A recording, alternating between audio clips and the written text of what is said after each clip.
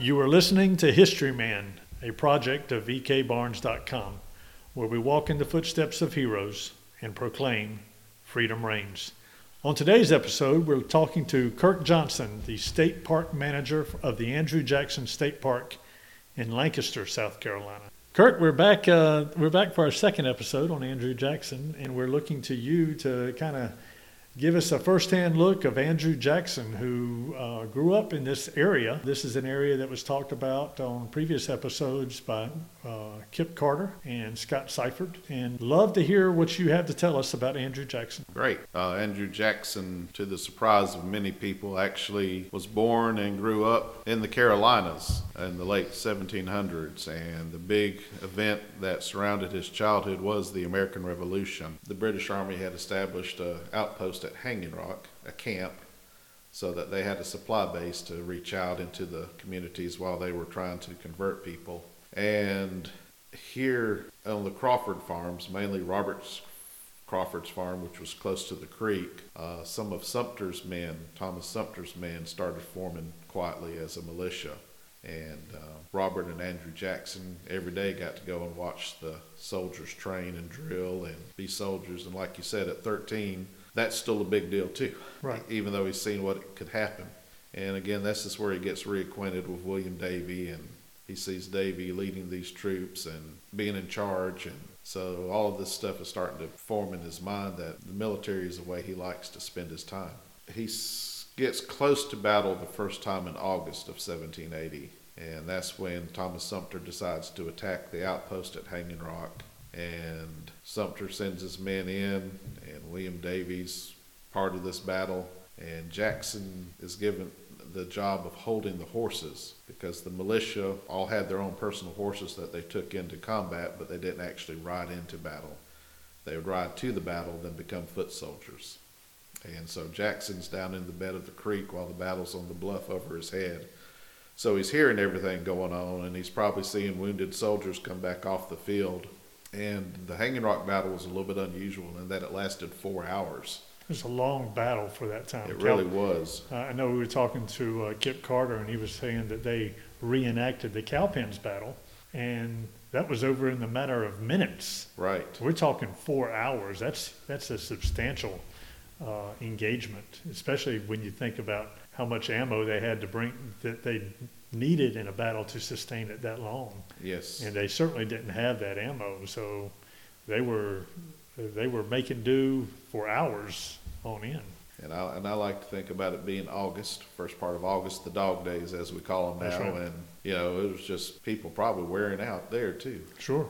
But I think one interesting thing about this particular battle is that at one point the militia and the Continentals that are involved in the battle look around them and see a well-supplied British camp and decide, you know what, we've had enough fighting, let's break into the rum.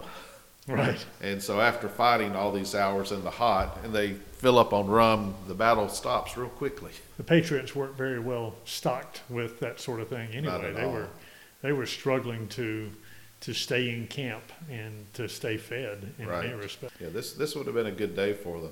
And because they stopped the fight, the Patriots claimed victory. Because the British held the campsite, they claimed victory. Right. So, no one ever decided exactly who was the real winner. But within a couple of weeks, Horatio Gates' Continental Army came down from the north and attacked Cornwallis and his soldiers at Camden and lost badly. And within a couple of weeks, the Jacksons were on the run. I heard that he was used as a messenger, a courier.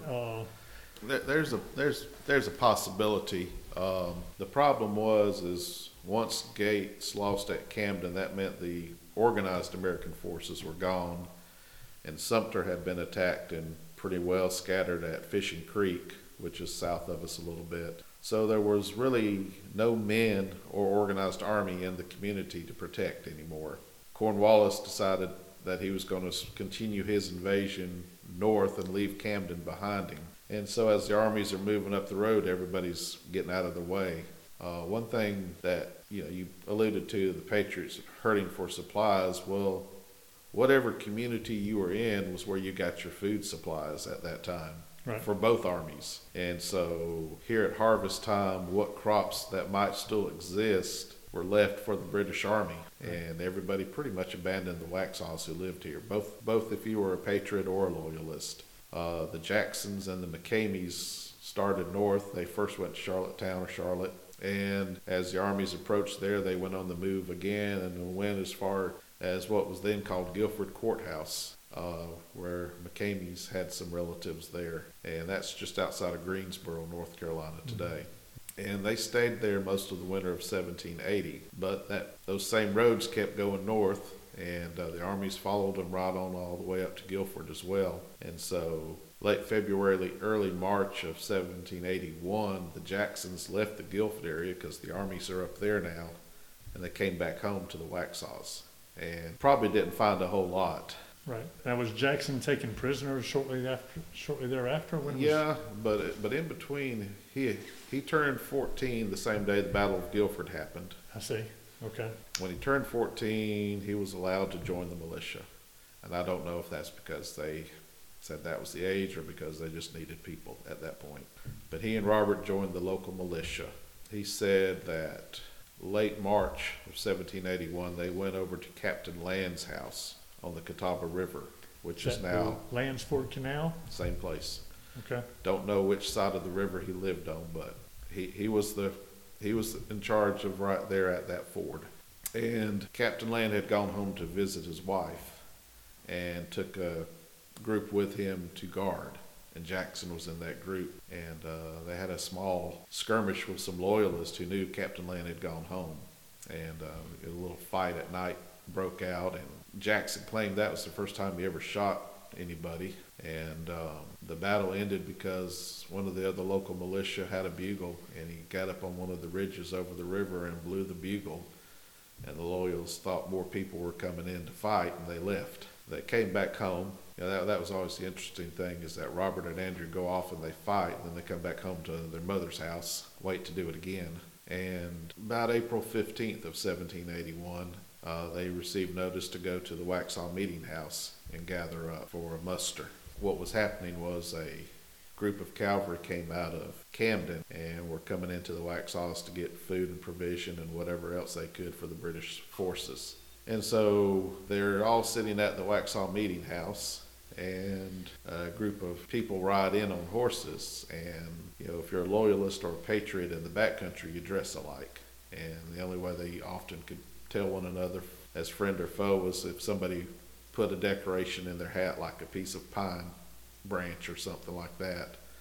But anyway, these guys rode in, and nobody really paid any attention to them, but then all of a sudden the guys part, and out come the green-jacketed British Legion cavalrymen who are leading the raid. And so a little battle erupts there at the meeting house. Everybody scatters. Robert and Andrew go and hide in a creek overnight. And at night they saw the glow of the meeting house being burned by the British Army. And they wait the whole night in the creek hiding. Well, they're teenage boys. The next morning they wake up hungry. And their cousin's house is just down the creek from them. So they decide they can go get some food there. They just have to be careful. And they went into the house and were eating. And from the opposite direction of where they came into the house, British Army troopers rode into the same yard. And they find the boys in the house with muskets. So, they declare them prisoners. The officer, which some research suggests that it was a man named George Hanger. Was he a loyalist officer, or was he actually a British? He was part of the British Legion, which was a loyalist union. Okay. And he had been stationed in Camden, and he was in charge of this expedition to find supplies. Okay. Anyway, he walks up to Andrew Jackson and says, "Boy, clean my boots." Okay, well, Jackson hadn't read his mama's letter at this point, Right. And he said, this 14-year-old boy looks up and he says, "Sir, I'm a prisoner of war and expected to be treated as such. I'll do no such thing." Well, the officer's furious and whips out his sword and strikes Jackson. And Jackson puts his left hand up, and it cuts his left wrist, and the tip of the sword hits him in the forehead and knocks him over. And the officer turns to his brother Robert, makes the same demand. Well, brothers are going to not outdo each other, so Robert says the same thing. but he didn't get his hand to block the blow, and his head got cut a little more severely than Andrews did by the sword. And so at that point, they are both taken up and they walk to Camden. 50 miles. 50 miles, and they're put into the public jail, it's a brick building, 2-story brick building with a lot of other American or Patriot prisoners. While they're there, they get smallpox. And Jackson, they're probably in this jail for about 2 weeks. During that time, the U.S. Continental Army comes to Camden again, this time led by Nathaniel Greene. And they have a battle called the Battle of Hobbs-Kirk Hill. Jackson said that he opened up a hole in the prison window. They had boarded it over so nobody could see what was going on, but he said he was able to look through a hole in the window boards and watch the battle in progress. About 10 years ago, some locals went to where the jail sat and looked back up what's 521 in Camden today, and it's a long way. It's a long ways. You might have seen some smoke. You might have seen some soldiers moving towards the action, but right. He probably didn't see the actual fighting going on. That's right. But the Continental Army lost that battle, but it put enough pressure on the British that they decided to abandon Camden. And that was a break for Andrew Jackson because during the battle, some British soldiers had been captured, and somehow their mother found this out and was able to persuade the British to exchange her 2 sons for the British prisoners captured because nobody wanted to really deal with prisoners that much. And so the boys were given over to their mother before the British abandoned Camden, and then they had 1 horse, and they put Robert, who was really sick at this point, on the horse, and they walked back to here. The weather was spring weather. They had several showers that they had to go through, and by the time they both got home, Andrew and Robert were deeply sick of smallpox, and Robert was suffering from his head wounds still. And Robert probably lived 2 or 3 days when they returned home, and then he died. Andrew's got a serious case of smallpox. Don't know if he's going to make it. And he struggled until June, and he turned the corner in June. And once he looked like he was going to be healthy, that's when his mother decided she needed to take care of her nephews who were on the prison ships in Charleston. She, left him her letter of advice. That was the last time he saw her. What a hard life. Really was. You think about Andrew's mom. Her husband dies. They're in a new country. Her oldest boy dies, and she had to go all the way to Camden to plead for their life to get them out. Brings them all the way back. That's when her second boy dies. Now she's going down to try to save the nephews. Right. And she dies down there. And the nephews die too. Yes? One of them did. One of them did. Right. Yeah, we think, caught what they called ship's fever. Okay. While in Charleston. And she was buried. Wow. And Jackson never found where the grave was. The pauper cemetery at that time was outside of the city boundaries, which in today's world would be beyond north of Francis Marion Square. And President Jackson interviewed people that supposedly knew her or knew of her at that time, and always had people kind of looking for her, and never did find where she was buried. Today, if you go to Charleston, there's 2 different monuments for her, one on the campus of the Citadel and one a little bit further out. It says Andrew Jackson's mother's buried somewhere near here. I see. So what a tough start for one of the presidents of the United States. It really was. And no one can say he actually came from money. No. There were different stories over the years that, he inherited money from his grandfather and all. We never can really find that for certain. After she dies, he sticks around Robert Crawford's house. Robert Crawford's become a commissary station for Nathaniel Greene's army. So he needs help with loading supplies and unloading goods as they're delivered. And so Jackson works here for a little bit. He has a run-in with an older man who questioned Jackson's opinion on something or tried to give him too much authority, and Jackson threatened to send him to Kingdom Come if he didn't stop. Shortly thereafter, he's on a trip to Charleston where he's taking horses down. Weird but true, the South Carolina State Archives has a signature from probably the 15-year-old Andrew Jackson where he received horses for the commissary in their collection. Wow. Okay. How that survived and somebody knew to keep that all these years, who knows? But anyway, so he's traveling back and forth between Charleston on some of these missions with the commissary. But after he had the run-in with Mr. Galbraith, as he called him, he decided it was time to maybe change careers. And he tried saddle making, he tried teaching, a number of different things. And it just, I think his mind just kind of went back to, well, who did good coming from the area? And he looked at what William Davey did. And one of his cousins, after the war officially ended, had decided to go study law in Salisbury under Spruce McKay, the same that William Davey did.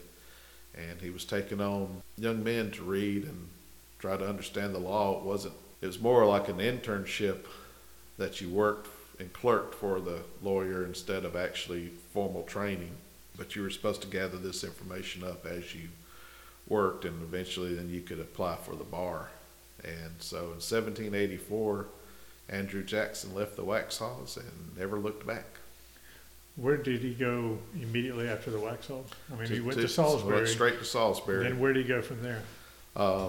Probably spent 3 years or so around Salisbury, and then when North Carolina opened up what they were calling the Tennessee Territory, he went west. I see. Ended up in a community called Jonesboro today. That was sort of an early territorial center for the Tennessee Territory. But then he just kept moving west. And I mean, like a lot of the other veterans, if you served, the U.S. military during the Revolution, you got land. Mm-hmm. And all of this land was in these new territories opening west. So, Jackson, like a lot of others from the Waxhaws and various other colonies, just continued moving west as new land became available. I appreciate the stories, and it's interesting. Jackson's story, like you said, continues on from here. This is kind of like where it all started, right? But it continues on into Tennessee, and then through Indian wars and wars with England again, and then all of a sudden he's in the White House, and so you see him in many of the different territories throughout the birth of this nation. But it all started here. What would you want people to take away from their visit here?